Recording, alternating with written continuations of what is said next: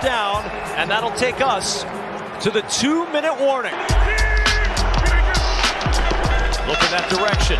Rodgers batted up at the line. Diving attempt for the pick, and it's incomplete.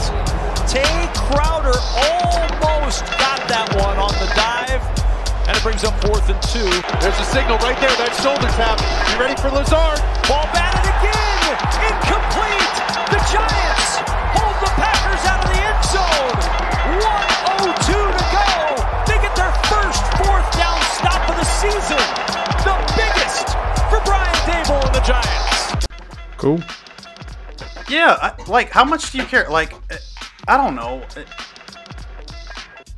I think I'll care once the season starts, because once the season starts, it becomes kind of just a fun thing to follow.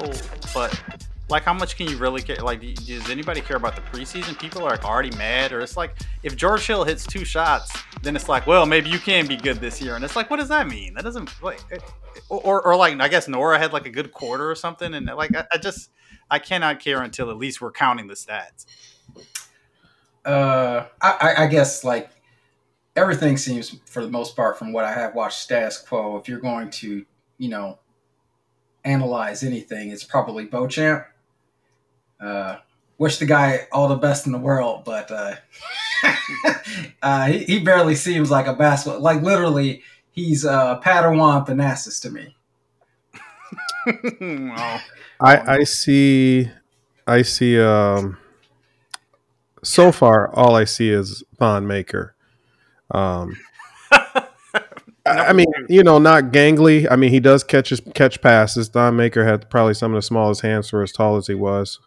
But I just see a lot of unbridled activity. But he seems to. I mean, Thon didn't understand basketball when he first got here. But I guess if I can compare it to somebody, I would say that's a good comparison.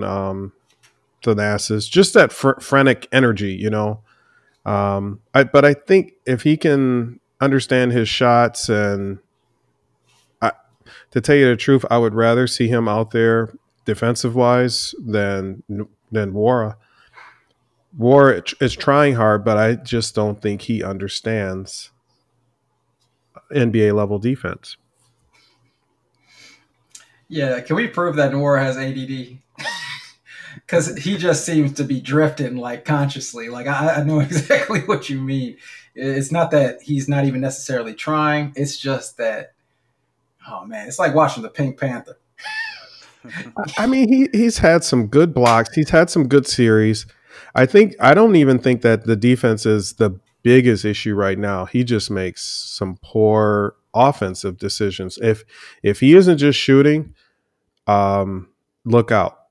But I think he is putting forth a lot of effort on offense. I mean, on defense. So I'm gonna give him a little bit of time to learn. He seems like he really is putting forth a concerted effort to learn, but he still makes some really boneheaded decisions. And when he's out there, he thinks that he's just out there to shoot.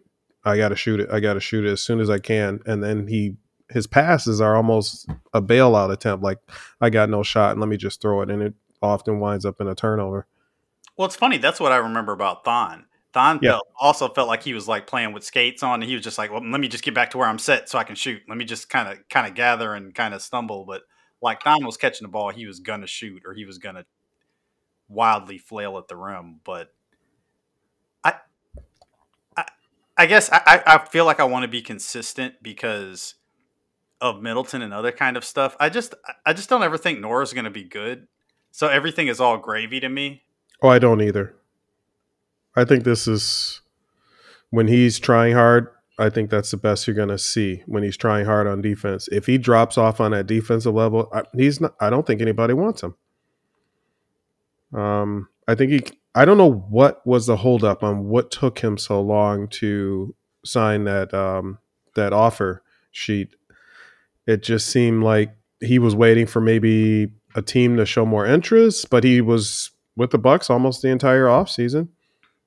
I don't know what took them so long to finally sign him, or for him to finally decide to sign, because they had the offer extended to him. In fact, they extended the extension. But I don't know. He doesn't excite me. I mean, the biggest excitement. I mean, you guys brought Beauchamp. He's young. He reminds me of Giannis. We didn't see anything in that first year. We seen some glimpses. We were excited, but I mean, think about that. We really didn't have much to be excited for. We always were hoping that one of these draft picks, sooner or later would pay off. And we were looking. We actually had a pretty decent team. We had some excitement level for him at least. That wasn't at the year with Zaza and a lot of those guys, or that was kind of like that second year. I can't remember. My brain is. The Bulls, the 2015 Bulls year was Zaza and Jared and Jared. Okay, so that was 2 years after. Yeah, that was his third year. Yeah. Okay. Side point, because I'm making this video, but now it's going to be done in a month because I just got busy with other stuff and whatever else. And I have this idea, kind of whether you agree with it or not, that the greatest athletes have always been in the NBA through the years, which I think is probably just obvious. And so there's kind of one idea that, like, really, when people talk about bigger, faster, stronger, they're really talking about the 4 or 5 guys who were incredible athletes and tall, which would be basically LeBron, Wilt. I'm going to forget somebody now. It'd basically be LeBron. Karl Malone? Where are you going? No, I mean, like LeBron. I mean, like when people say bigger, faster, stronger, there's this idea that like McGrady or Paul George counts, but really what they mean is Shaq, Wilt, and LeBron, people who are that fast and that tall. And my question for you, even if you accept the premise or not, because actually we got one question. We got a couple questions from like 2 weeks ago. Limps, at Limps Talking Pack, at It's Just Chris Now, at Bag of Donuts. If you were able to watch, what were your thoughts on Wembanyama? I was pretty blown away watching him.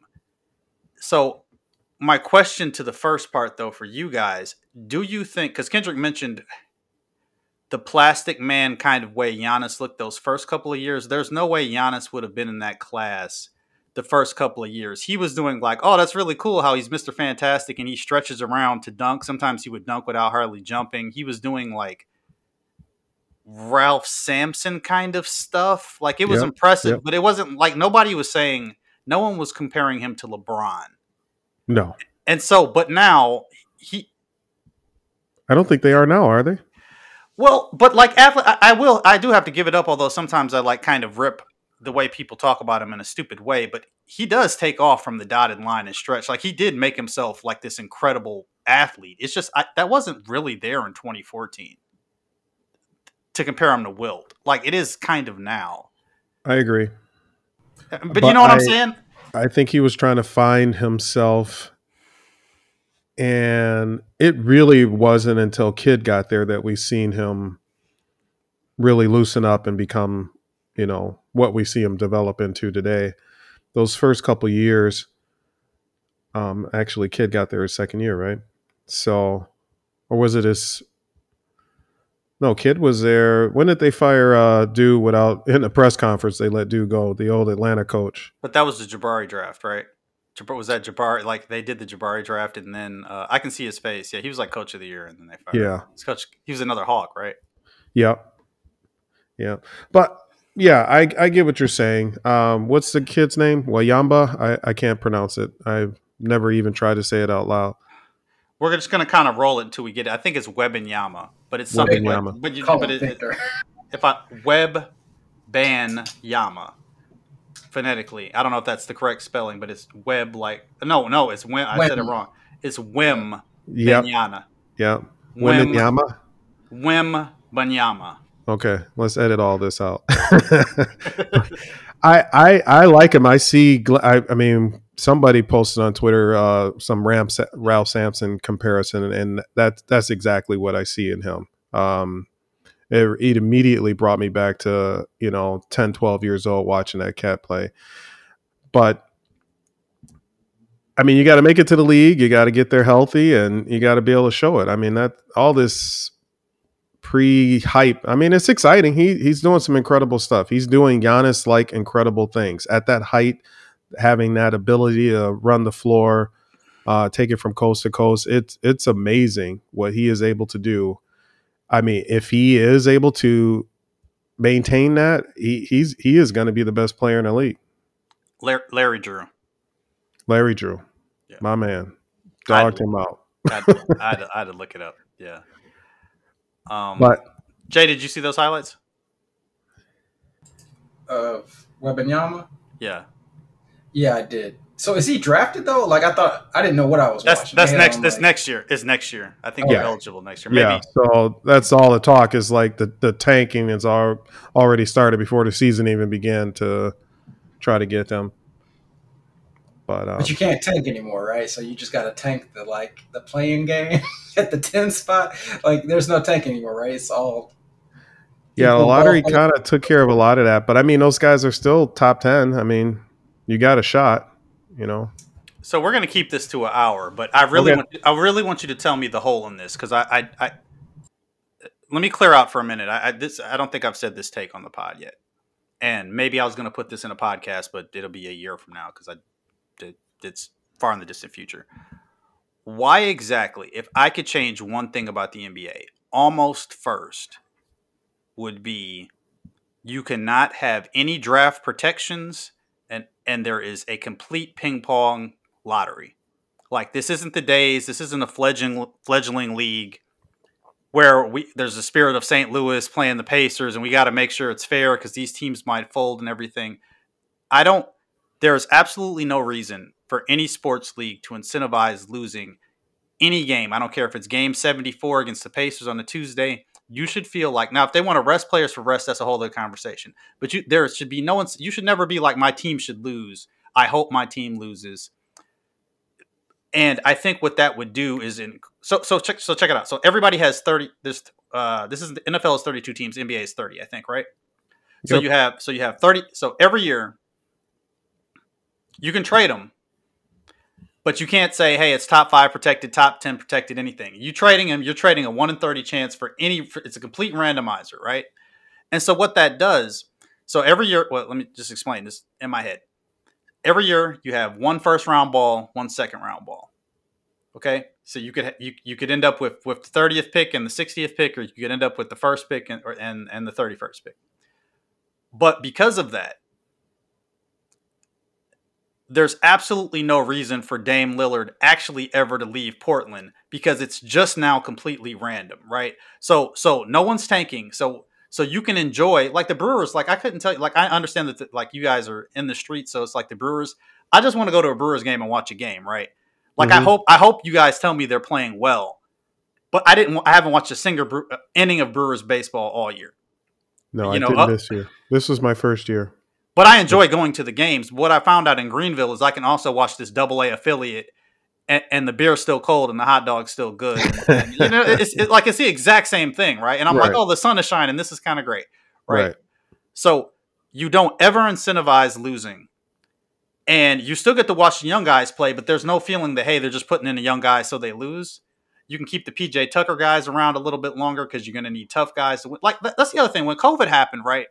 And we all kind of knew this, but like COVID happened, and then we found out that actually Greg Monroe and all those guys are still NBA level players. They just don't want to pay them, or they're too old, or they want to play a style of play that isn't. But like, it's not like 500 people can play in the league. Actually, like 1,500 or whatever the number is. Like actually 2,000 people can play in the NBA, right? Which is why those dudes go back and forth to Europe. So we got kind of sold this bill of goods to keep the price down on everybody, but the top players that like, oh, back to Middleton, back to any of these guys that like there's this elite. Yes, there's this elite class of guys, but really it's just like economics. And so if you take that away and now it's like, okay, so the Bucks, like whatever, like hard on their luck team, and there's none of this Danny Ainge stuff either where it's just like, or Presti, where we're just going to lose for 10 years and we're going to every draft pick. I mean, you can still do that. You can still get other teams' ping pong balls. So you can still trade your ping pong ball for, the player du jour this year for Donovan Mitchell or whoever is going up. But it has like a fixed value and you can only do so much with that. So where's the hole in this idea? I got plenty of holes. Go ahead, Jay. Yeah, so I don't think the logic from a human standpoint is wrong. What I would say is with no value, crappy teams will be crappy forever. The value now comes from the marketing of the city after you come out of your contract. because what you've actually undervalued is crappy teams. Crappy teams have value for being crappy because now they can trade for either a commodity that has value or the prospect over years. Now, like take the pick that just I think went for Harden, when people have been giving up like 3 first-rounders. So we can already say it's already kind of devalued back from what the 90s. You would never think of giving up 3 first-round picks, right? So it's already devalued to a certain point as it is. But the second you say all these crappy teams have just as good a chance of getting a good player as the teams that are in major markets where players already want to go, systematically, you have kind of picked, from the point you start that process, you've kind of picked which teams will probably be great from here to eternity without someone getting a Giannis and then people wanting to go there. I guess that doesn't change too much from what we already kind of see, but I think the only thing it solves is for very small market teams. If I am a father taking my son to his first couple games, we are just going there purely rooting for our team, and you don't start getting this stuff where you're actually rooting for your team to lose. If you're at the game, you're either there because you're trying to just enjoy some entertainment, or you're rooting for your team, or the good team is in town. But that's probably the biggest issue with it. Go ahead, Kendrick. I appreciate what you're saying. We shouldn't be incentivizing crappy or poorly run teams. I mean, look how bad the Cleveland Browns were forever. I mean, even look at us, a 50-year drought. But we were in the playoffs in a couple years since then. So we haven't been awful, but we wouldn't have a Giannis if we totally got rid of that system. They want to do this in-game tournament. Oh, and another thing I was going to say, nobody wants to see 82-game season of the Globetrotters versus the Generals. You don't want to see a really good team just blowing out teams every night. Those games don't sell well at all.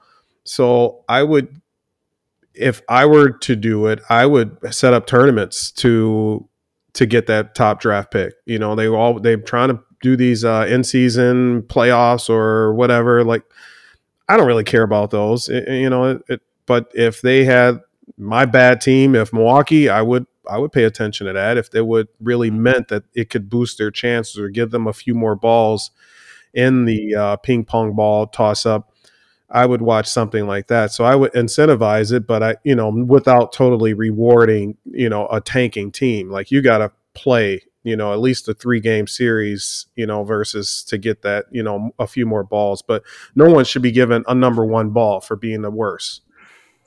Yeah, that would be interesting to see how that would play out, though. Because if I'm a player, I'm 6 off the bench, and I'm playing in a tournament to draft my replacement, I'm probably throwing that anyway. Hey, right? then you play better all year round, so you're not that worst guy, Right. I don't know. Never going to play hard in that game. So I just now put it in a random number generator and did it alphabetically, and Wembanyama is going to the Nuggets with Jokic, and that's far better than just randomly, like the number 1 pick. And it'd be completely random. Every year you'd be like, okay, we could. Every year, and of course they should do it in reverse order, so you're like the anticipation builds. So there's only 6 balls left, and the Bucks are still in the hopper. Like, I just think generally you're charging all this money. There's already going to be players sitting. You should think really the level, the median level. Like, every team should generally be able to win 30 games. If everybody's playing hard, you get more kind of physical players, and you just be like, well, I like my guys. They're not that good, but maybe they'll beat the Lakers when they come in town. And because we got Giannis at 15, so is there still going to be the foreign randomness? There's still going to be the people from college who don't pan out. There's still going to be injuries. There's going to be all that. Just a thought, but no one's ever agreed with me on it. I agree with parts of it, but not all of it. But I do agree with parts of it. We shouldn't be rewarding teams. We shouldn't reward tanking. I mean, what Presti did, that's disgusting. And who was Philly's coach? They did that too. The process. Yeah. They tank for a long time trying to get another pick. And I don't think we should incentivize that. And they produced a team full of losers. They produced I don't believe in it. Obviously, don't believe in any of that karma stuff. But they produced, at best, the baby Embiid. They produced Ben Simmons. They had the one guy who also I think was kind of left-handed. Who was the number 1? Fultz. Fultz. Markelle Fultz or something like that. We got fed a bill of goods on Saric for all this years. Like, Saric was going to be Dirk Nowitzki. Like, screw the Sixers, man. Like, yeah. Yeah, it's all those little things when you're also watching the NBA. You're wishing for our other teams to do terrible, you know. So Right. I think that's why I look forward to the regular season too. I'm gonna give this some thought, but that's not very good a podcast. Maybe if you would text me earlier. I think there's a way to do this, and I think you let's say you can get like 3 more ping pong balls, or you can use those to tamper early. Tamper early. They already tampered. They don't even pay attention to it. Well, But I see, guess for the Bucks that would come in handy then. But here's what happens. Like, so other than the Bucks, which I still really enjoy watching the Bucks because I when they're on, I mean, I still don't think they're great at playing basketball as a team, or sometimes individually. Even the championship season, they weren't. But like I'm still like a kid mostly watching the Bucks. Like I'm happy when they do well. Like I just am.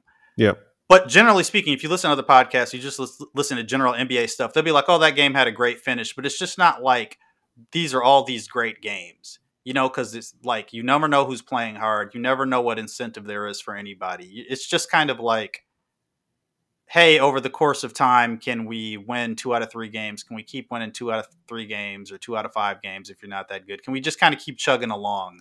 And it's not like baseball, like somehow there's 162 games in baseball and you guys are furious if the closer blows the lead in one single game. Whereas the NBA is just like, oh, well, you know, they weren't really trying. And we got some bad foul calls, so it's just over. It's just an idea. Right. Did either of you, so Andy Vlick at Andy Vick, not Vlick, Andy Vick, thoughts on the Redeem team. And he says, I didn't watch it, but he says between Kobe and LeBron, there was clearly only one alpha, despite the commentary in the doc. I did hear somebody saying that LeBron edited out him like tricking off a shot in practice or something, but like whatever. Like, and he also said Michael Redd was so pumped to win gold, but I didn't watch it. I guess it's on Netflix. No one saw it. I was not aware of that. I seen it. It's pretty good. Okay, it's pretty good. Yeah. It's TVMA, so there's some language in there, but you know, with NBA player, they let them speak freely. But it was interesting to see the young players because I didn't forget about it, but I forgot about the dynamic of that team, how they had lost the previous year, and they decided to recruit Kobe. You know, it almost seemed like a little bit of a little Kobe tribute too, which is fine. You know, whatever. Guy died tragically, and he was a very focused, determined individual. I don't think I really realized, I didn't pay attention that much to him, but how much of a loner he was, you know, and just really focused on getting the job done. How much LeBron, who was, I think, not a rookie, I think it was his second year or something, how much he looked up to him, you know. I don't know what year it was for LeBron, but he was a younger guy in the league. It was probably like 6, because if it was 08, then he would have been around. Yeah, because they lost the first time around with Carmelo and a couple guys. And Iverson and Marbury, yeah. Carmelo was like, I don't know, ask them. I didn't get to play, you know, so they really kind of hated. We're hating on, I think it might have been Brown was a coach. And it was good. I really enjoyed it. It was entertaining. You got a lot of commentary for guys that you didn't see. You got a little bit of the behind the scenes, show how they had to come together. Kobe ran into Gasol on the first play of the first game when they played Spain. I mean, just you can hear it. You can hear it on the recording. Just laid him out, and he was just like, "Oh man, I guess this is for real. He's not my teammate right now." You know, he did that on purpose. He told them, "I'm going to do it," and they were like, "No way." Chris Bosh was hilarious in there too, just his facial expressions and stuff. It was entertaining. But yeah, Kobe was the alpha male out of that whole thing. He set the scene, he set the tone. You know, these guys are out partying. Kobe getting up and when they coming home from the club, 5 o'clock in the morning, Kobe's going downstairs to the gym. They're just getting home. You know, and then eventually all of them fell in line and started following suit, you know, so just it felt like more of a Kobe tribute, kind of hidden under the veil of getting back the gold for US, you know. So the actual answer to why Wembanyama is good for us, because obviously we want Giannis to have a bag. Giannis doesn't have a bag like that. Like so whenever you see somebody who can actually do that, like it's like, yeah, no duh. It's like Durant or anybody else. It's like, yeah, I can imagine a lot. right? Like they're incredible play. Like I think there's kind of a nerd thing where every time, like if you see Durant do a crossover and hit an 18-footer and nobody can possibly block it, like that is like super impressive. But because it's unstoppable, people think like there's a lot of unstoppable moves in the NBA. Now this Wembanyama thing does look like something else, but Kendrick said this about Kobe, which made me think like he's already looking up to Giannis, right? So it'd be really cool if like the guy who's truly next, in a way that Giannis had to build towards, like a guy who's truly next comes up and then becomes like a late career foil for Giannis. And maybe Giannis gets him one more time on his way up. And like, again, it's like the Kobe thing that builds everybody's legend, you know, having somebody great come up and be like, oh, I just love, because, you know, Giannis always says all the right stuff about everybody. It's like, so if this guy's like, oh, I wanted to be just like Giannis, that like improves our standing in the kind of whole thing of it. And I, you know, that's also, I mean, because again, like, I don't say like it's great for Kobe's brand that Kobe died, because obviously it's not, but like now, like Kobe has a Teflon reputation among all these guys now. And like, it just, I don't know. It's, that's not how people were talking about him 6 months before that helicopter crash. People were like, what is this dude doing with this girls basketball team? He's like a psycho coach on his girls team and all. Like, people were like, Kobe was about to like, I think he was pretty smart, but I do think he was going to kind of stumble off into Brett Favre territory a little bit, where it's like every month it was going to be Kobe does something else crazy. And I think it's sad that he's gone, but now he just gets, actually the definition of a legend. Now he just gets to be the legend of Kobe Bryant. Yeah. It was like I say, it was entertaining. It was fun to see all the different players you forgot. And Michael Redd was, he reminded me a little bit of Thanasis on the sidelines. You know, he didn't get a lot of playing time. I don't know if I remember that we like you hardly ever played, but you know, not to take anything away from him, but he didn't get a whole lot of minutes during that whole run, but he was, you could see the hype when they were winning. So Kendrick, have you ever been sucker punched? No, I don't think I've ever been. What is a sucker punch? Because that was the other thing. People were like, I'm bringing it up just to bring it up. I don't think he was sucker punch. I mean, like a sucker punch to me is like you get punched in the side. You never even see the cat. Like you ain't even did nothing. Or you said some stuff.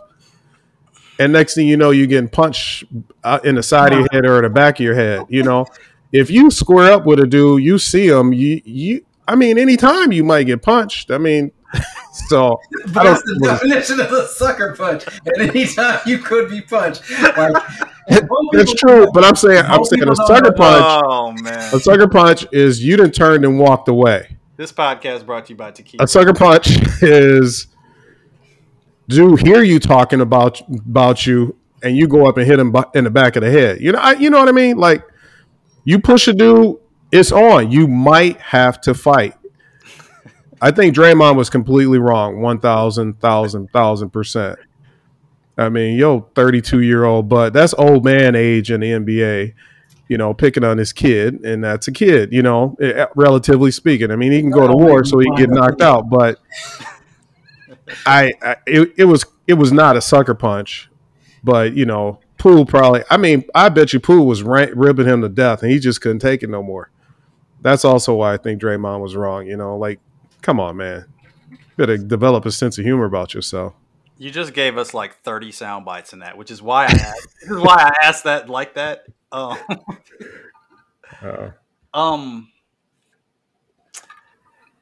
I don't know. Any Draymond thoughts or Kendrick kind of. Give me 1 second, because I'm actively watching the video. Y'all made me cue it up. You gotta see it. I just don't know how. What's gonna happen? Are they gonna give Draymond another contract? It's not a contract year for him. I think he's up at the end of this year, or wait a minute. I forget. Yeah, it's still sucker punch, but not as egregious. I only watched this on my phone last time I watched it. What's a sucker punch to you then? Okay, but a sucker punch is any punch where you both guys aren't engaging in battle. Literally, he gave him his cheek and he took it.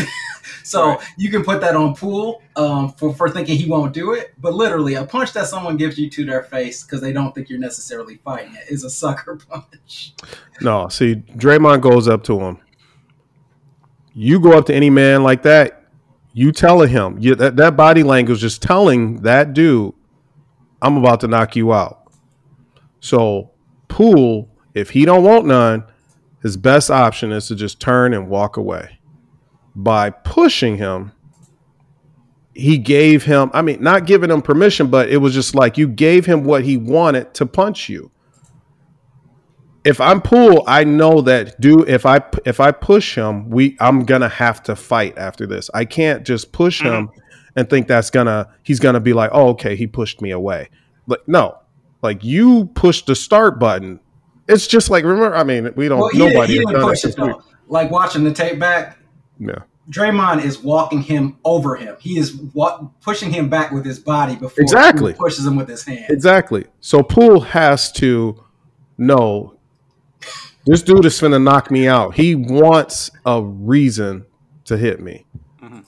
So Poole should have protected himself. So, okay. It's not a sucker punch. Has anything else come out about why this kicked off yet in the media? Because I've only seen the punch. I've only seen rumors. I don't know. They said he was ribbing him, talking about his free throws, talking about how much money he's going to be making, talking about Draymond's going to be playing for the Kings next year. I mean, just that's all I've heard. He was just ribbing him. People said he was getting annoying, talking about all the money he was about to make. The team was getting a little annoyed by it, you know. So, but that's all rumor. I have no idea. Okay, so Draymond can't say, like, literally, let's just take what you said as being exactly what happened, even though it's probably not the case. But let's assume that's what happened. When is Draymond not annoying? And I kind of like the guy, but I know most people must hate him, right? Mm-hmm. So if it's about Jordan Poole being annoying, like literally what? That's his stick? Is this he's stealing his brand? Like, I think he's talk a mile a minute guy. I think he's never stop talking annoying guy is what they said. Poole, I didn't notice this on the court, but that's what they say. Poole, even when he was like coming out of the D League or the G League or whatever, was like never stop talking guy. And maybe Draymond in his way felt like he took him under his wing or whatever, but was this orchestrated? Not when I say orchestrated, I don't mean it's fake. Yeah, was this orchestrated that Draymond was going to hit him before practice started? Because I think so. If you watch the reaction of all the other players, none of the dudes leave their feet to walk towards it to break it up, except for players way far away. Yep. They were. You could tell they were tired. They were fed up with Duke, and everybody was like, "Okay, here it comes." You know. Well, like I said, I think he's the team enforcer. I mean, the way he snapped off at KD, you knew that, 4 years ago. So, Poole should have known, I've never heard of the team enforcer being known for enforcing on the team. That's usually to protect your guys. The only thing I see wrong with the only thing that has happened is the video leaked out into the press. That's all. I guarantee you, this kind of stuff happens on every one of the teams in the league. Maybe not to this degree, but there's somebody that has to check a young dude talking and running his mouth, not, disrupting team chemistry, talking trash. I guarantee you this has happened before. In fact, a lot of vets came out and said, "Oh, this happened all the time." So whatever. Brandon Jennings said he got beat up by some dude that nobody even remembers was on the Bucks. Chris Douglas Roberts. Man. Yeah, I had to Google him. I'm like, I don't even remember that. Chris Douglas Roberts looked like Devontae Swing or one of the dudes from Jodeci. That's what he looked like. Which would you rather have, Draymond for Middleton or Jordan Poole for Middleton? Jordan Poole, but I don't know. Maybe Draymond. But Draymond's like all these guys too, where I'd be if you talk yourself into it, but I'd be even like now the Beal level guys who are like clearly way better than Middleton. Like even Dame, like. In the offseason, you can always be like, oh, they're not going to be good next year, or maybe they're going to kind of take a step back. But yeah, the thing with Draymond to me, I have so many thoughts on this. It's a bad look for Steph. Because at least like if you're the team leader, you don't have to be the team alpha, but like you have to have your pit bull on a leash. He's got to have some respect to you, and they just look like they're also the battered wives who are just like, all right, well, this is happening now. I get, this is like, because it's real extra. My thing with Draymond, so like the new media thing with him, I just don't think he understands. For him, for him having that kind of memeable thing about telling Paul Pierce they don't love you like Kobe, like nobody loves Draymond at all. Like he thinks he's Barkley. Like again, like he doesn't even have like sexy dude privilege where it's like he looks like a donkey. He cost them 2 titles. He cost them the title in 2016 with LeBron. He cost them whatever title he cost them with Durant. And I just don't. So like back in the day, right? Back in the day, Charles Oakley. I mean, everybody knows Charles Oakley was always fighting everybody, right? But I've never heard Charles Oakley speak. So like from a distance, like Simmons used to write articles about like Charles Oakley's like the real life John Shaft and nobody messes with him, even bigger dudes. Like, and so you're watching 90s basketball and it's like Alonzo Mourning and Kenyon Martin and all these huge, and Mason and all these guys with huge arms. And somehow Oakley will like pimp slap all of them. Right. Right. Like, and it's like, so there's this legend, but because he doesn't speak, it's like how people talk about how Jerry Stackhouse would fight anybody. And it's like this whispered thing. Right. So it's kind of like, it's interesting in this kind of way. Right. But if Charles Oakley had a podcast, you'd be like, this guy's an insufferable like bully, right? You just would, sure. Right? So so Draymond's overexposed. He's not likable. He's washed up. It looks like he's pocket watching, like he's like gonna fight somebody because he's and it's like, I know he's not like a character on the he is a character in the TV show that is the NBA, but you just feel like as we get to Andor, I guess, but like he's a character that's like had no personal growth at all. And it's just like, all right, well, yeah. So I would probably split down the middle on like get your hands up or not get your hands up. But I just think I've never got hit like that in my life. I've never got hit like that in my life.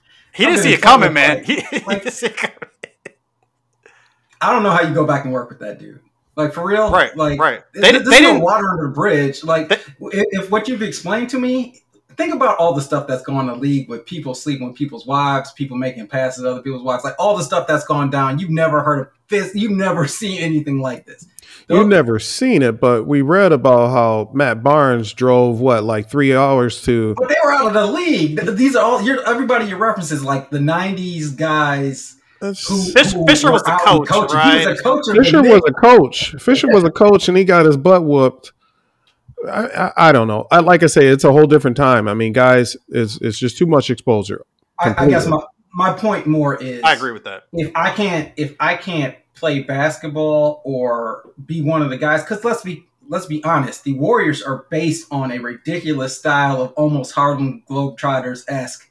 We're gonna stick it to you with ridiculous shots all game, and if you can't take the heat of like the practice talk that you need to punch somebody. The season hasn't started. They just won the championship. Think of how ridiculous this is. They just won the championship. They have not started the next season. And in practice, he knocked out probably their third best player or maybe even their second best player last year. I'm telling you, dude, the body language on everybody, like you say this is bad look on Steph. I think it's the whole coaching staff, everybody, I can't blame owners, but they knew this was coming. They knew this was brewing. They know that Draymond is the pit bull that they sick on and keep everybody in line. And that's you can just tell. Nobody even bothered to move until he punched him. And everybody knew it. Like, oh boy, here it comes. Everybody just sit there and waited. Like, yep, Brent been running him off, one day. And like you say, it was kind of orchestrated. He probably like, yeah. If he keep talking that trash down, I'm knocking dude out. He already had his mind made up when he walked before he came to work that day. So the theory I've heard too on one of these podcasts where they broke it all down, they were like, it doesn't make any sense that they were like, the camera guys and the video operators. That's like a job with the future. Mm-hmm. I don't care if you made $200,000, but they were like, it's probably more like $100,000. But whatever you gave to TMZ, it's like, no, those guys become coaches. Those guys become executives. Like it's a hollow job. But what they said is not that it was manufactured with the punch, but just as a theory, they were like the team video coordinator, like the coaches are their boss, but like the players are their boss too. If they're like, hey, yo, let me see that punch again. Like they're not going to be like, no, sir. Like they're going to show them, and it looks like a recording of a recording. And so it's like, so if Steph or Clay, if what's his name, who's also from Milwaukee, is like, let me see that, and then he posted in the group chat, like, you know, then it's just out there, and maybe just somebody associated with one of the players did it, just kind of just like leaked out for the money of it. But they were like, if the players are like, hey, let me see that, run that back again, like the players are basically their boss too, and that's like one theory on it. Mm-hmm. But one more thing about the Bucks. Yeah, and predict the season too. By the way, my bad. Go ahead. Ooh. Okay, we got to do this. Preseason's over. I say they win 54 games. Oh, nice. I don't think they're going to try crazy hard. They'll probably finish second or third again, and just like last year, I don't think they're going to press it. I mean, they're waiting for a couple people to come back, and then they got to get their chemistry. They got to find their shot. I'm really, really excited. I wanted to say this about Jevon Carter. I don't know why you even keep George Hill besides just another guy. And I'm not knocking dude. Thank you. You really did some good stuff, but he doesn't look that much different than before. He still gets left out, standing by looking at his guy passing him up. He's just it's sad, but 34 is old for the NBA, and he just don't got it anymore. But the reason why Jevon Carter Hill around, though, you have to keep George Hill around so that when the playoffs come and you've been running Jevon Carter for 82 games straight, that's when you play George Hill in the most monumental games, and he gives you nothing. He does some of them. Yeah, does give you some Robert Horry. Yeah, I can't stand the coach so much that, like, literally, I wish we got rid of Hill, and that's not even Hill's fault. It's because I can't trust the coach not to play him. Right. And expect him to come through in the biggest games of the year after not giving him any run the whole year. Like, yeah, I honestly just I'm beginning to think that their way of play has become very stagnant and easy to defend. Super easy to defend. There's just too much non-movement. They make it a concerted effort to find shooters, but they still just don't have any. I mean, as much as we deride Middleton for his lack of athleticism, it's sad that dude is still probably one of the best get-your-own-shot guys on the team after Giannis. Drew can do it a little bit here and there, but I think he expends so much on the defensive side that he runs out of gas a little bit, But it's just kind of disappointing that we still don't have another athletic guy to give us a little bit of something, especially rookie wise or young guy wise. Our draft picks have been, what was the last good one was, what's the guy who went to Indiana, now he's with Boston, Brogdon. That was the last really good draft pick, if you ask me. And that was a second rounder. I think you're right. I think you're right. Put me down for 57 wins. I don't think we'll try hard at all, to be honest, through the whole regular season. I don't see Middleton coming back before the All-Star break, because why would he? Like, literally, why would that guy come back? He doesn't. I think he'll be back by December. Game 10, he'll be back. He was supposed to make it back a series before the playoffs ended. And we were all hoping he would be. Leave my man alone. I'm so mad at him.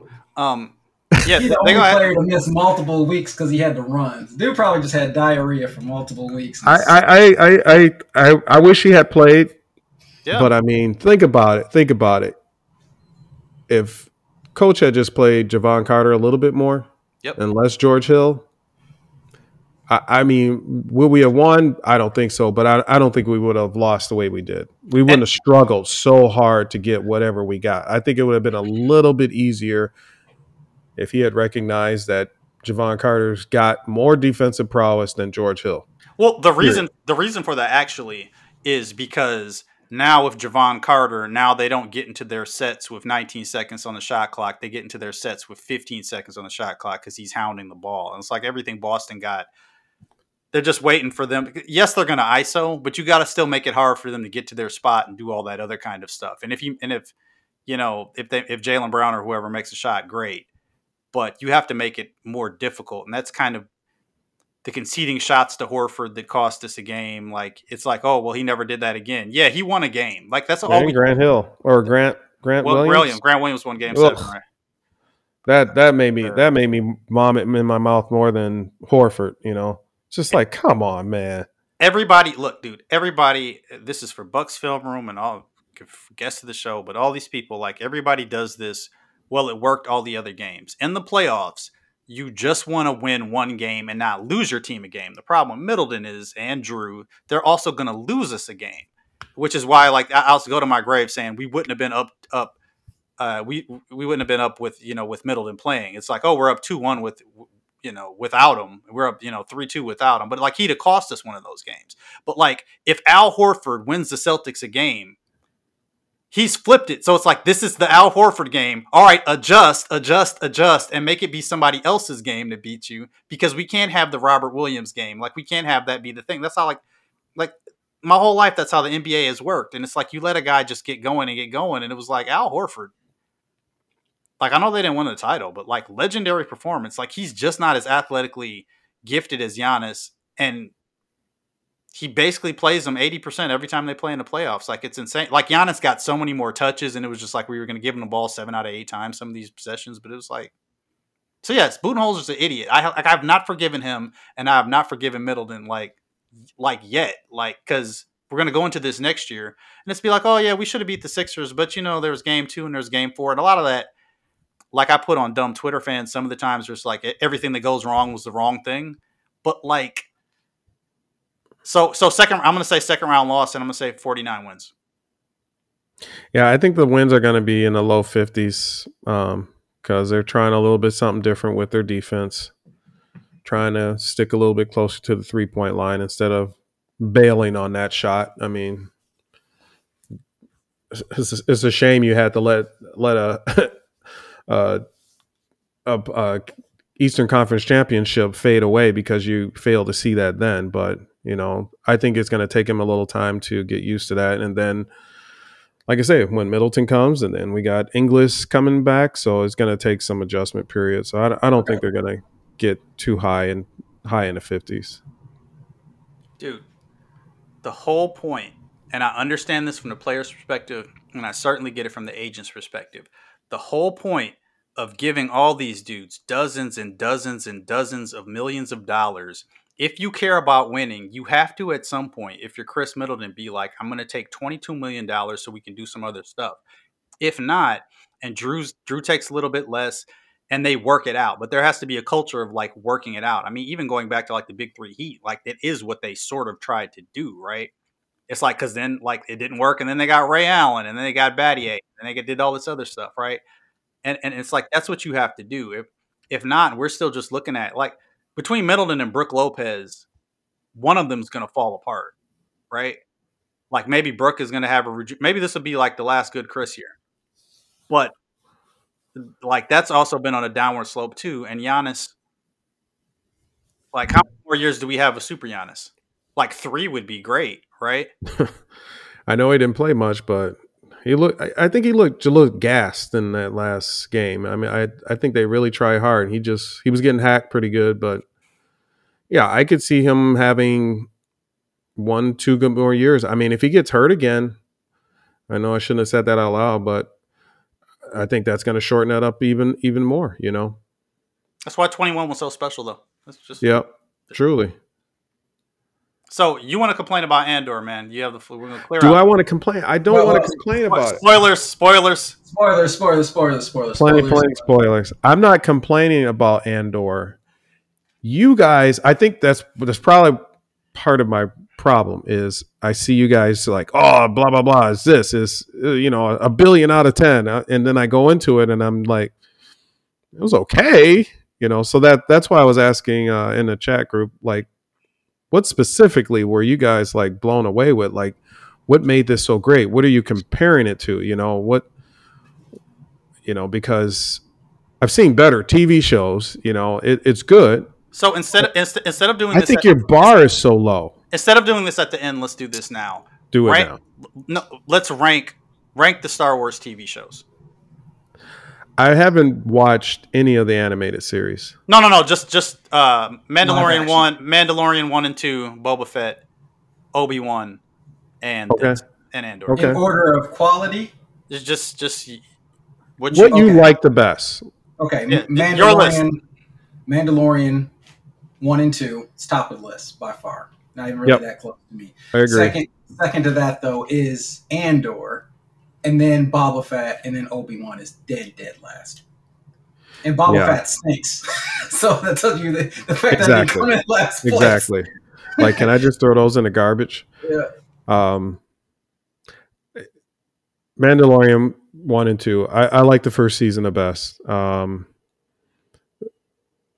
And Andor is better. Andor is different.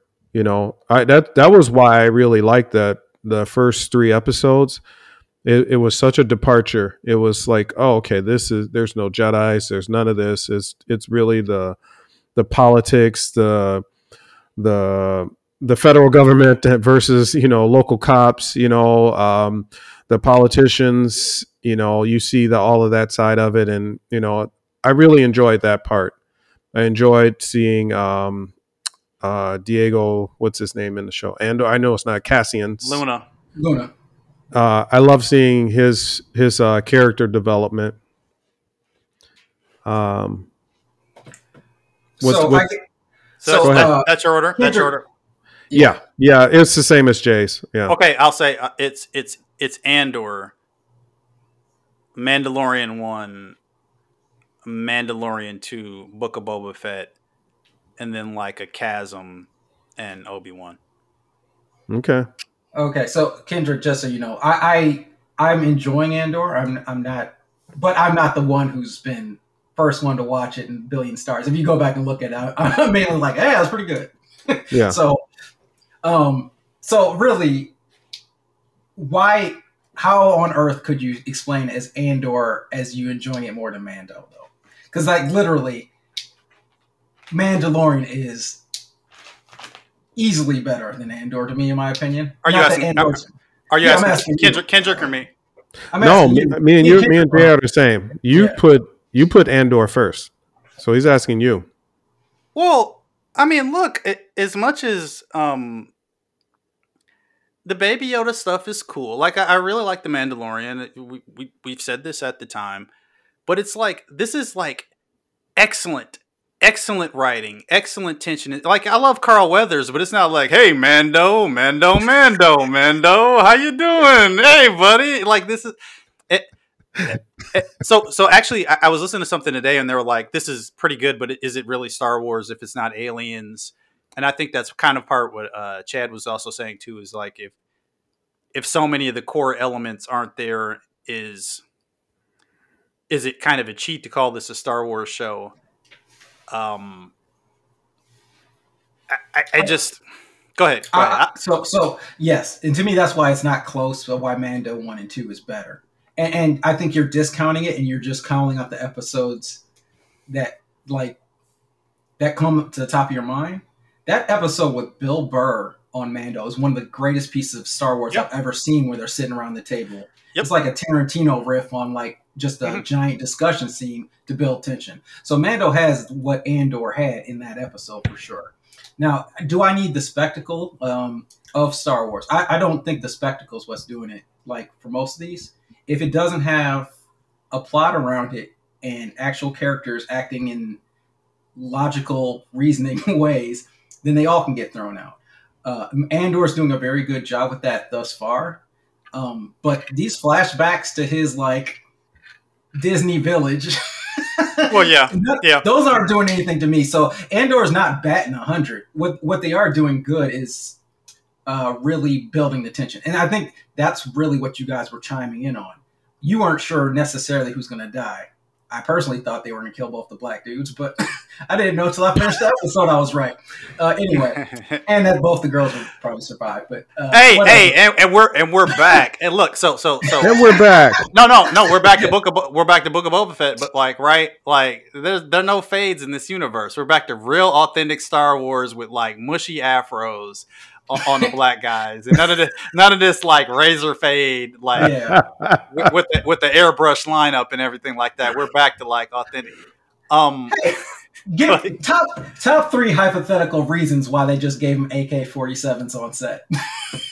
that bugs the mess out of me. It's the equivalent of having somebody having a Starbucks cup in their hand. Like literally, like this out of canon. They had that too. It seemed like they were drinking coffee out of Kendrick's Yeti, right? Like they were having coffee. I just assumed they were on set and they had real security guards with guns, but didn't bring up enough blasters for the actual shoot. I was like, why on earth did they do that? But outside of that, like the episode last night, especially when they're taking off. And they've got whatever they call it, the eye opening up. Now that's how you do Star Wars. So like literally that part was the Star Warsiest part of the whole episode because it was fantasy all of a sudden mixed in, something you had never seen before as far as environment and building lore mix with the conflict they were going through. And you know what? Actually, out of all the movies, and we've seen this constantly, that the advertising machine gets out in front of these shows and they declare what it's going to be like. Oh, this is going to be a heist type movie. Every time they've said that, it's never been a heist type movie. Ant-Man, they said that. That said that about Rogue One. Neither one of those were heist type movies. This was a heist. This was legit. We've got these stages. I hope they play out according to plan. But if not, here are our contingencies. I don't know. I thought Rogue One was a ginormous heist movie. What was the plan? To steal the plans. But they just went down to the planet and just blew up some stuff. I guess. So what was? Well, they go and they rob a bank and they got to get away. You ever see The Heat? One of the greatest breakout films. The action. I mean, that's kind of what that reminded me of. All the shooting, all the action, all the cutbacks to it, all the different players, but it was a ginormous heist movie. I mean, you get the bad cop chasing them at the end of the way, and they just get away. I mean, okay, as long as we're bringing that up though, and I was like wondering why that tickled my brain just now, because him shooting the second guy is absolutely the beginning of Heat, where he's like, well, you might as well kill all the security guards. What's the point now? He's like, I already killed this one guy. I guess I'm going to kill this first guy and just break out, right? Sorry to cut you off, but that's why I was like, why did that tickle my brain? It was like, because I thought that was a reference, sort of. Yeah, I that's what I like to say. I like that about Cassian's role. I mean, you just see him from a kid, and being taken away from the planet, trying to find his sister, kind of blowing his cover, and it's that just to see that character development, it shows you that you can care about those characters versus some of the other Disney TV shows they put out. You're just like, whatever. You care about the main dudes, but you don't really care about none of the side characters. Dude. But that group of people, that one little poet, dreamer, about freedom and justice and all that stuff, I liked his role. They got some really, really good actors from this movie, though. They got a couple of the characters from, I don't know if you guys ever seen that HBO series, Chernobyl. Who's that from that? Skarsgård, the seller. He was the main character in that movie, or one of the main characters trying to help develop and trying to find a cure to this or a solution to this Chernobyl thing. Then the guy that he was talking to on the charter bus, whatever they were on flying on, that he was talking to, sitting across from him, he was in Chernobyl. Oh, is that? I was sure that guy was a spy or something. I thought so too.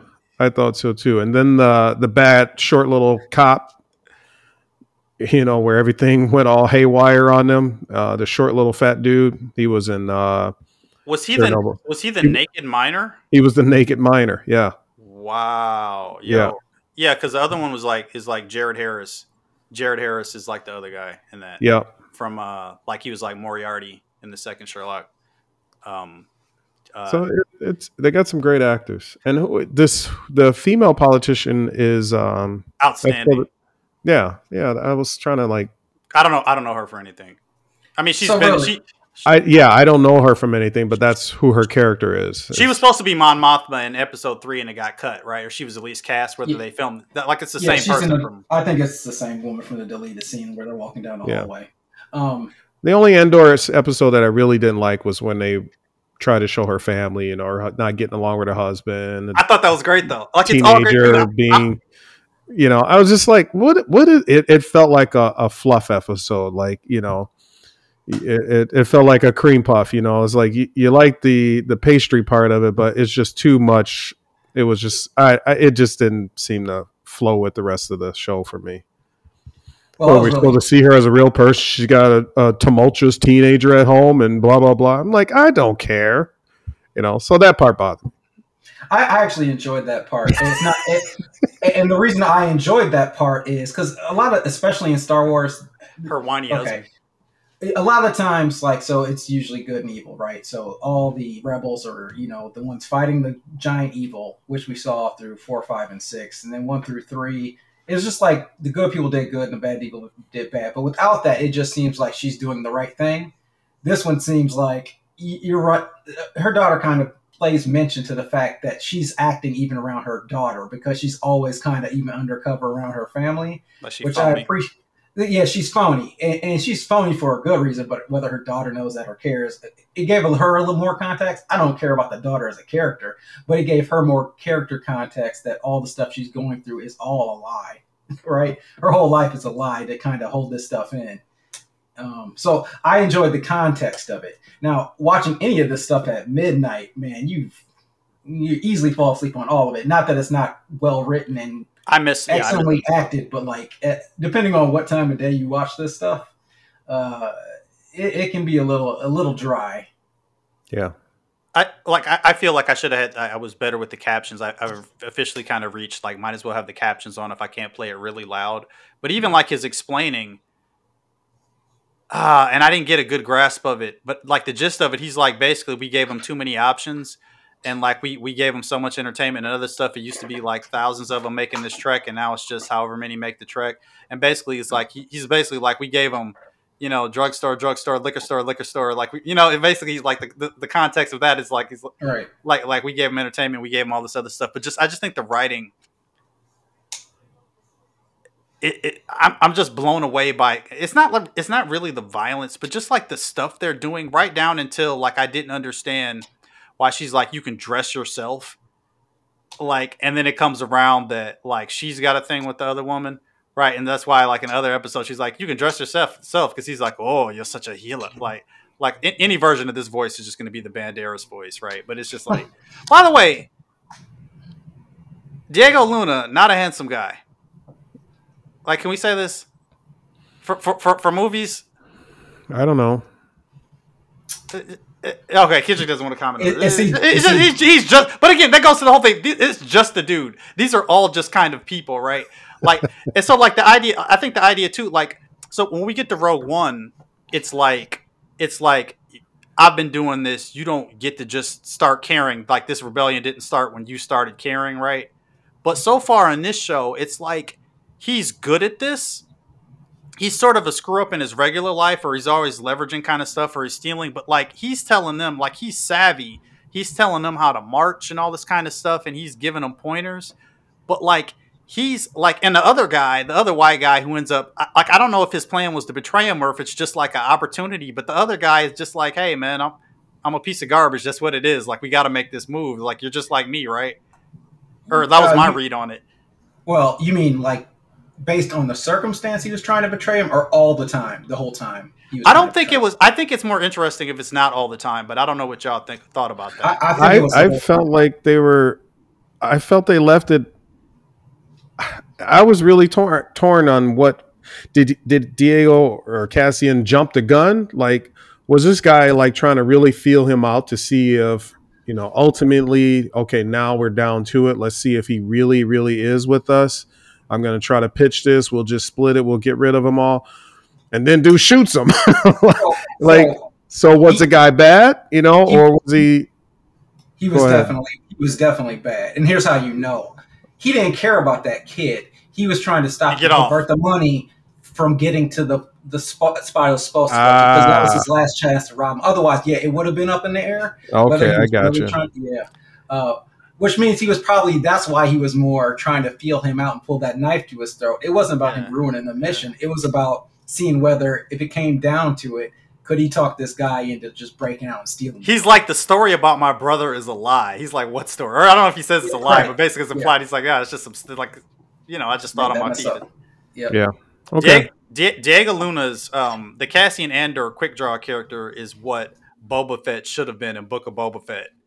Just like I don't know why we got like family friendly Boba Fett, like local mayor, Mayor McCheese of most whatever, and here we got this other dude like just quick draw, like it's the last scene of Solo, and actually almost okay. It'd be crazy to say this is the best scene in Rogue One, but like of a piece with this show, like the most wow scene is like right at the end where that guy's like they're all in like holed up in that ship and that guy's like I'm gonna go for it and it's like bam. He's like I'm gonna make it go for it. It's like no you're not, bam, and this is top 3 days from retirement. I'm gonna run for it. It's like we were playing paintball, and it's just but it's like that's just what it is. Like it's just like people get shot. But like right down, like writing wise, right down to like the fat guy getting a heart attack, and they're like they start the show with like his belt not fitting or whatever, and then he just like just up and collapses. I don't know, man. I love the details, but this isn't. I mean, to me, you guys can totally disagree. This isn't like I'm so happy to be watching this that I feel like I'm overrating it, like a Dark Knight Rises kind of thing. I just think this is clearly in the writing and the things that they're saying. And then, like you said, it's like Heat. It's like these it's like these movies where they're juggling 12 characters. And that's not The Mandalorian in any real way. The Mandalorian, like the Darksaber comes out, and then it's like we got this subplot about this, and I feel like his stuff back home with the other Mandalorians is interesting, and some stuff is a little bit less or more. But that's like a solo story. This is about corruption. Because even like the entrenched Imperial commander, Captain Turncoat guy is basically like, she's like basically everybody has their own rebellion. It's like, well, he didn't get a promotion, and either they killed his girl or his girl, like he couldn't be with her no more. They kind of implied that she's dead, but like it's unclear. But he's just salty. Like it's not like he's like, this new Federalist Papers that Mouse from Matrix is writing is like going to really be so like, or Communist Manifesto if you like, but like he's right. But that's from Matrix. I just heard that. Oh, sorry, but I mean he's not that actor. He was also the guy from Fast and Furious. No, he's not that actor. Shot in the drive-by. Right, but they keep getting the same actor who's a different guy. It's just that bright-eyed kind of white guy, like little white guy actor. Yep. But even that dude was like sleeping on the job when we first run into him. But it's not like everybody believes. That's kind of like the thing. This is like, it's not like everybody believes in this thing. Everybody's sort of self-interested, and the Empire sucks. But it's like varying degrees. And so everybody like everybody's kind of doing this for their own reasons, right? Right up until like Mon Mothma and Dr. Selvig basically being a rich art dealer, right? It's just yeah. I enjoy it. It just feels like one of the reasons why I liked Mandalorian so much was that it was short little episodes that had some action, and it did some action, and it left you for the next episode. Whereas this one feels like a movie that they cut up into, I think Crib said it's going to be 14 parts.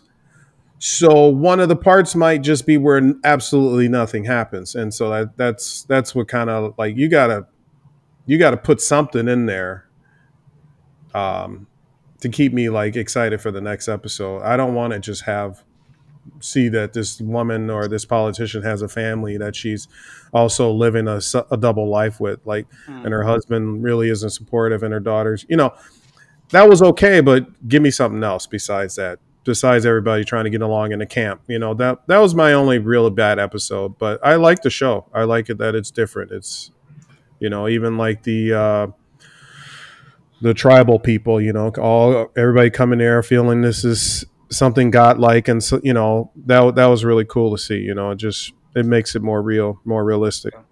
I think I'm actually downgrading the show in my mind because it's very frustrating to me to see that they do know how to write. They do know what good acting is. They do know what character development is, but they decided to use it on the most basic, could have been anywhere kind of story thus far. And as we're talking, I'm sitting here thinking, doesn't it sure seem like they are intentionally? No, let me phrase this a different way. If you had to try to prove to me that there wasn't some under the hand table thing with George Lucas when he signed over the company that he gets royalties on characters he created, what character would you prove to me that, well, this character was good in the original trilogy and the prequels, and he's still great now in these new things? Because every time I look up and I see a Star Wars property I like, it has nothing with any of the old ones in it. Yeah. It's like they're doing it on purpose. But they don't know how to write. I don't think they are. Gilroy knows how to write. Favreau and Filoni know how to write. I mean, it's like different groups with this, right? But it is, but so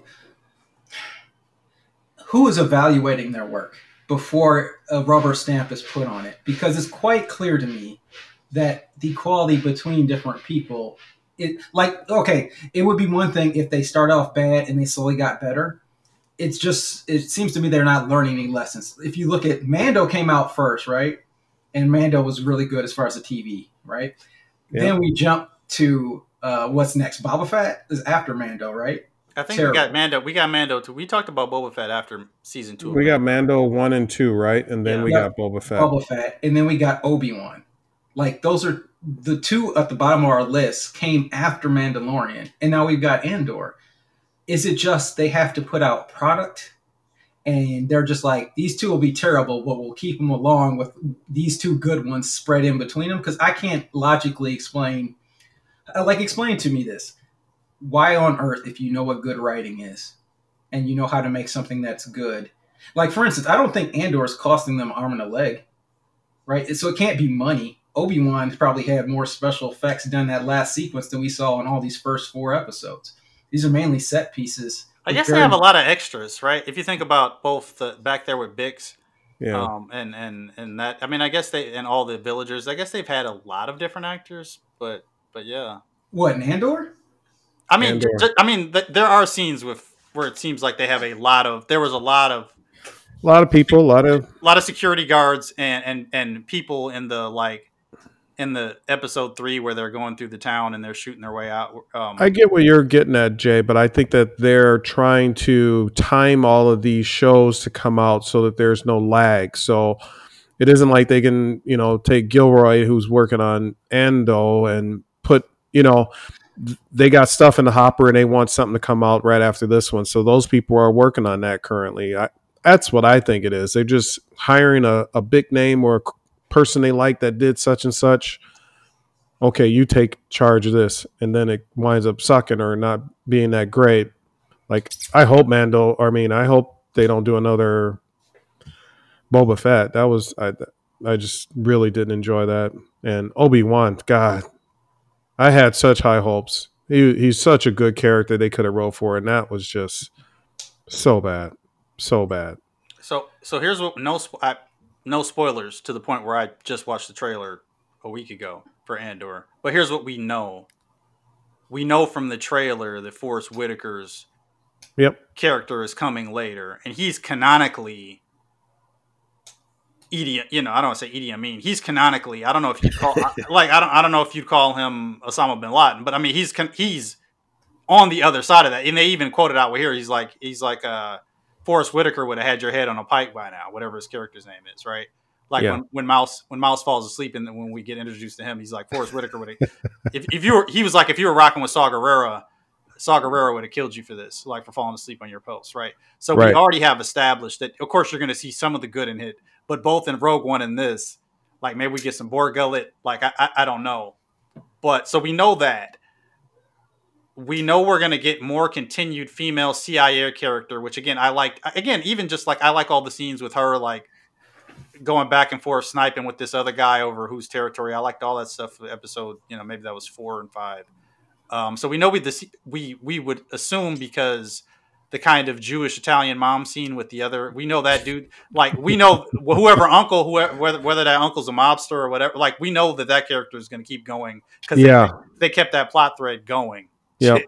Like literally. Okay, sorry. Since you brought up that scene, what on earth are we doing here? Because I know where this goes in almost every other movie in context. This person ends up being a serial killer and eating people. Like literally, that is how you frame that scene. That's right before he kills his mom, right? Like in every other movie, that's exactly what the Psycho does. They have that scene with the mom who's not like talking at him, and he's just stirring his blue milk. I'm gonna make a ridiculous assertion that is probably this person is dead or whatever. But the second time it was playing in the background when I was working on that other video, and when you listen to the mom's voice, I'm like, that's Ursula the Sea Witch.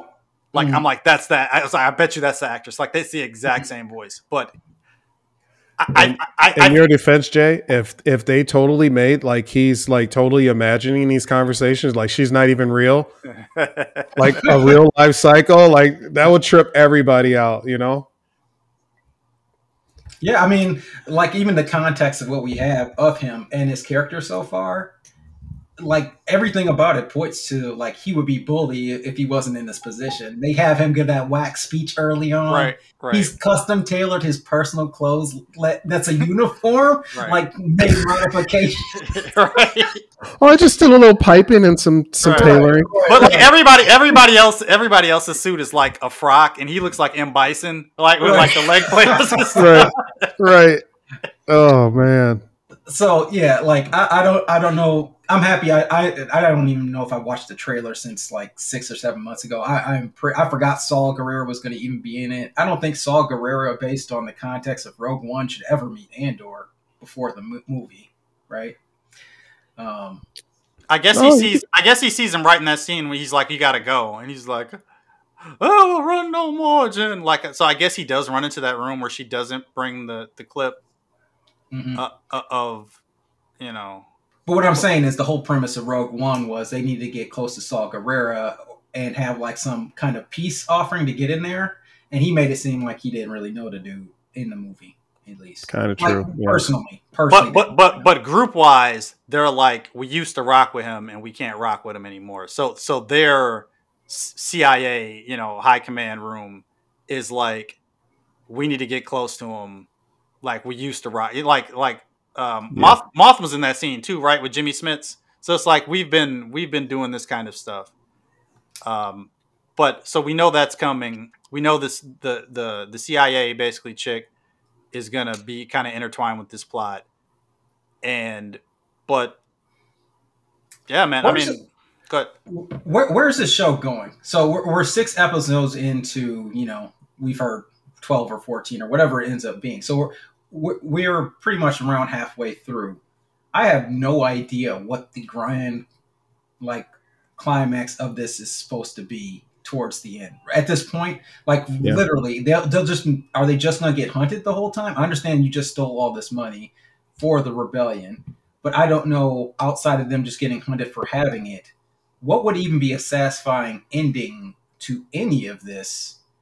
You know what I mean? Like, I can't see anything coming out of this that just doesn't say go straight into season 2, but I don't even know what I would be excited to see a season 2 about. You can't do the normal Star Wars, here's a character you've heard about before, I don't think, and wrap it up in the last episode or 2 with that. Right. Because that's not going to do any justice to the season, just showing somebody. I don't think you're going to, I think if you're smart, you do not bring Vader into this at all. Right. Oh, unless gosh. it's just a talking scene, or he chokes out somebody for screwing this up. That's the most you can have Vader in this without kind of screwing stuff up. You could have a Palpatine scene. A Palpatine scene, but like literally, he can't be part of the plot. He can come in and wreck shop on all these dudes that he put in charge. But outside of that, I don't know where we're going. They've got a ton of money. They're gonna go meet up with some people. So. Yeah, I don't know. So she's going to split off with the money. He just took his cut, right? Isn't that how it left? Yeah. At the end of that last episode? Oh, I think I might know. You think his sister might work for one of these empires? Like she might. We've already seen her as a character working for the Empire. Oh, I'm sorry. Yeah, I didn't say this at the beginning. I haven't heard this anywhere. I think his sister is working with Dr. Selvig. Oh, you think that's what it is? Like, yeah, his sister's got to get back in. I mean, like, why wouldn't it be a character we've already seen at this point? And it's like, so she's a little darker, right? She could be she could be a sister. She's just, and again, then it's kind of also like that's kind of a Luke and Leia thing, right? Like separated, and she got a nice life. Maybe she went to the Republic and had a nice life, and he lived a grimy life. I don't know, but like to me, okay, at this point, and yes, they raped it all with Obi-Wan, but like Vader isn't interesting. But Palpatine is still interesting because the whole idea with this, and if you read a bunch of the books and everything, like the lightsaber stuff, all that stuff is kind of rare. Like you've seen a million cops. Well, Kendrick, you've probably seen both, but like you've seen a million cops, but like you haven't seen like an FBI, you haven't seen a Secret Service agent in the same kind of way. Like it's a rarer thing, right? Like haven't seen a Navy SEAL who wasn't like just out in the world. Like you haven't seen a Green Beret or whatever it would be like. But above that, like. It like there's day-to-day stuff and it's just street stuff. But like this whole world, what I like about this show so much is the writing, there's the acting, there's all these little things, there's all this kind of things that pay off. I like how everyone's conflicted. And there's even the mouse, I guess the mouse character is like the one shining light, but even he's like stereotypically like the true believer kind of character. Yeah. But everybody else is like salty, or they got their own. It's like closer to a Dirty Dozen than like, hey, we're the righteous republic. You have a lot of revenge people, and then you have the dreamers. Yeah, exactly. Which totally tracks, right? Yeah. But you think? Go ahead. Once again, I've been trying to stay spoiler free on most of these shows and give them the benefit of the doubt that their plots were good and then something didn't get spoiled. So I don't know whether this is true or anything. But like, if we look into Rogue One, did Andor? I guess he could have met. Was it? I almost said the two Asian characters. I don't remember their characters' names. I'm not going to try to pronounce them wrong. Chirrut and whatever that one. And Iron Man gun. Whatever that dude's name was. Maybe they do one more. Like, I guess you could also do like bring them in. I don't know. K2SO maybe. K2SO is the one big piece that you could get in here really easily. How did they get K2SO? I did read somewhere where they were like both K2SO and Mouse from Matrix last words were climb. Huh. Yep. Oh, that's cool. Yep. That was interesting too. That's a nice touch. But yeah, I just like that the world, like the world is scary enough. Like getting caught is scary enough. It's more like the bureaucracy is the villain. Like all these kind of things are the villain. So what Palpatine does to keep this together, because like nobody knows Palpatine has powers really, right? So he's still like, if Palpatine does a cameo which is why like that character is interesting in the prequels to the extent that they cash it out. He's still like super politician, right? Like, I mean, that's kind of also the other thing. He's like Clinton and Putin, right? But he's just like this super like whatever version. I shouldn't even name names, right? But like but he's running this thing for a long time. They don't dissolve the Senate until episode 4. Right. So they keep it together for a long time. And that's why all these other scenes of like all these other people who are like captains or commanders or social climbers, like the CIA chick wants to get ahead of the other guy. He's like, again, maybe I'm just a sucker for that. And maybe I'm just old to the point where like talking to a supervisor and she's like complaining about the black dude. And he's like, well, his reports are on time. Your reports aren't in time, and it, like all that stuff is it just rings true to me at this point in my life. In Star Wars, and there's all this talk for years, and I never met anybody who really thinks this, but it's just like LeBron's better than Jordan. If you say stuff long enough, it's out there. But people are like, oh, I'm so sick of the Skywalkers. The Skywalkers is this and that, and then they just recycle other characters, which are like the exact same things, the exact same arcs, which are actually kind of sick of, as dope as they are, because they overused it and flooded the market with it. Is lightsabers and character with double bladed, different colors, spinning lightsabers, all that kind of stuff. They did too much with that. Yeah, and I need some distance from that so I can feel the real stakes of like what's taking place, where they're like they're marching up a hill and it has stakes and tension because they're just fronting. You know what I mean? And it's not just like, you know. But once again, back to the good writing versus bad writing. Yeah. You should be doing that with Jedis too.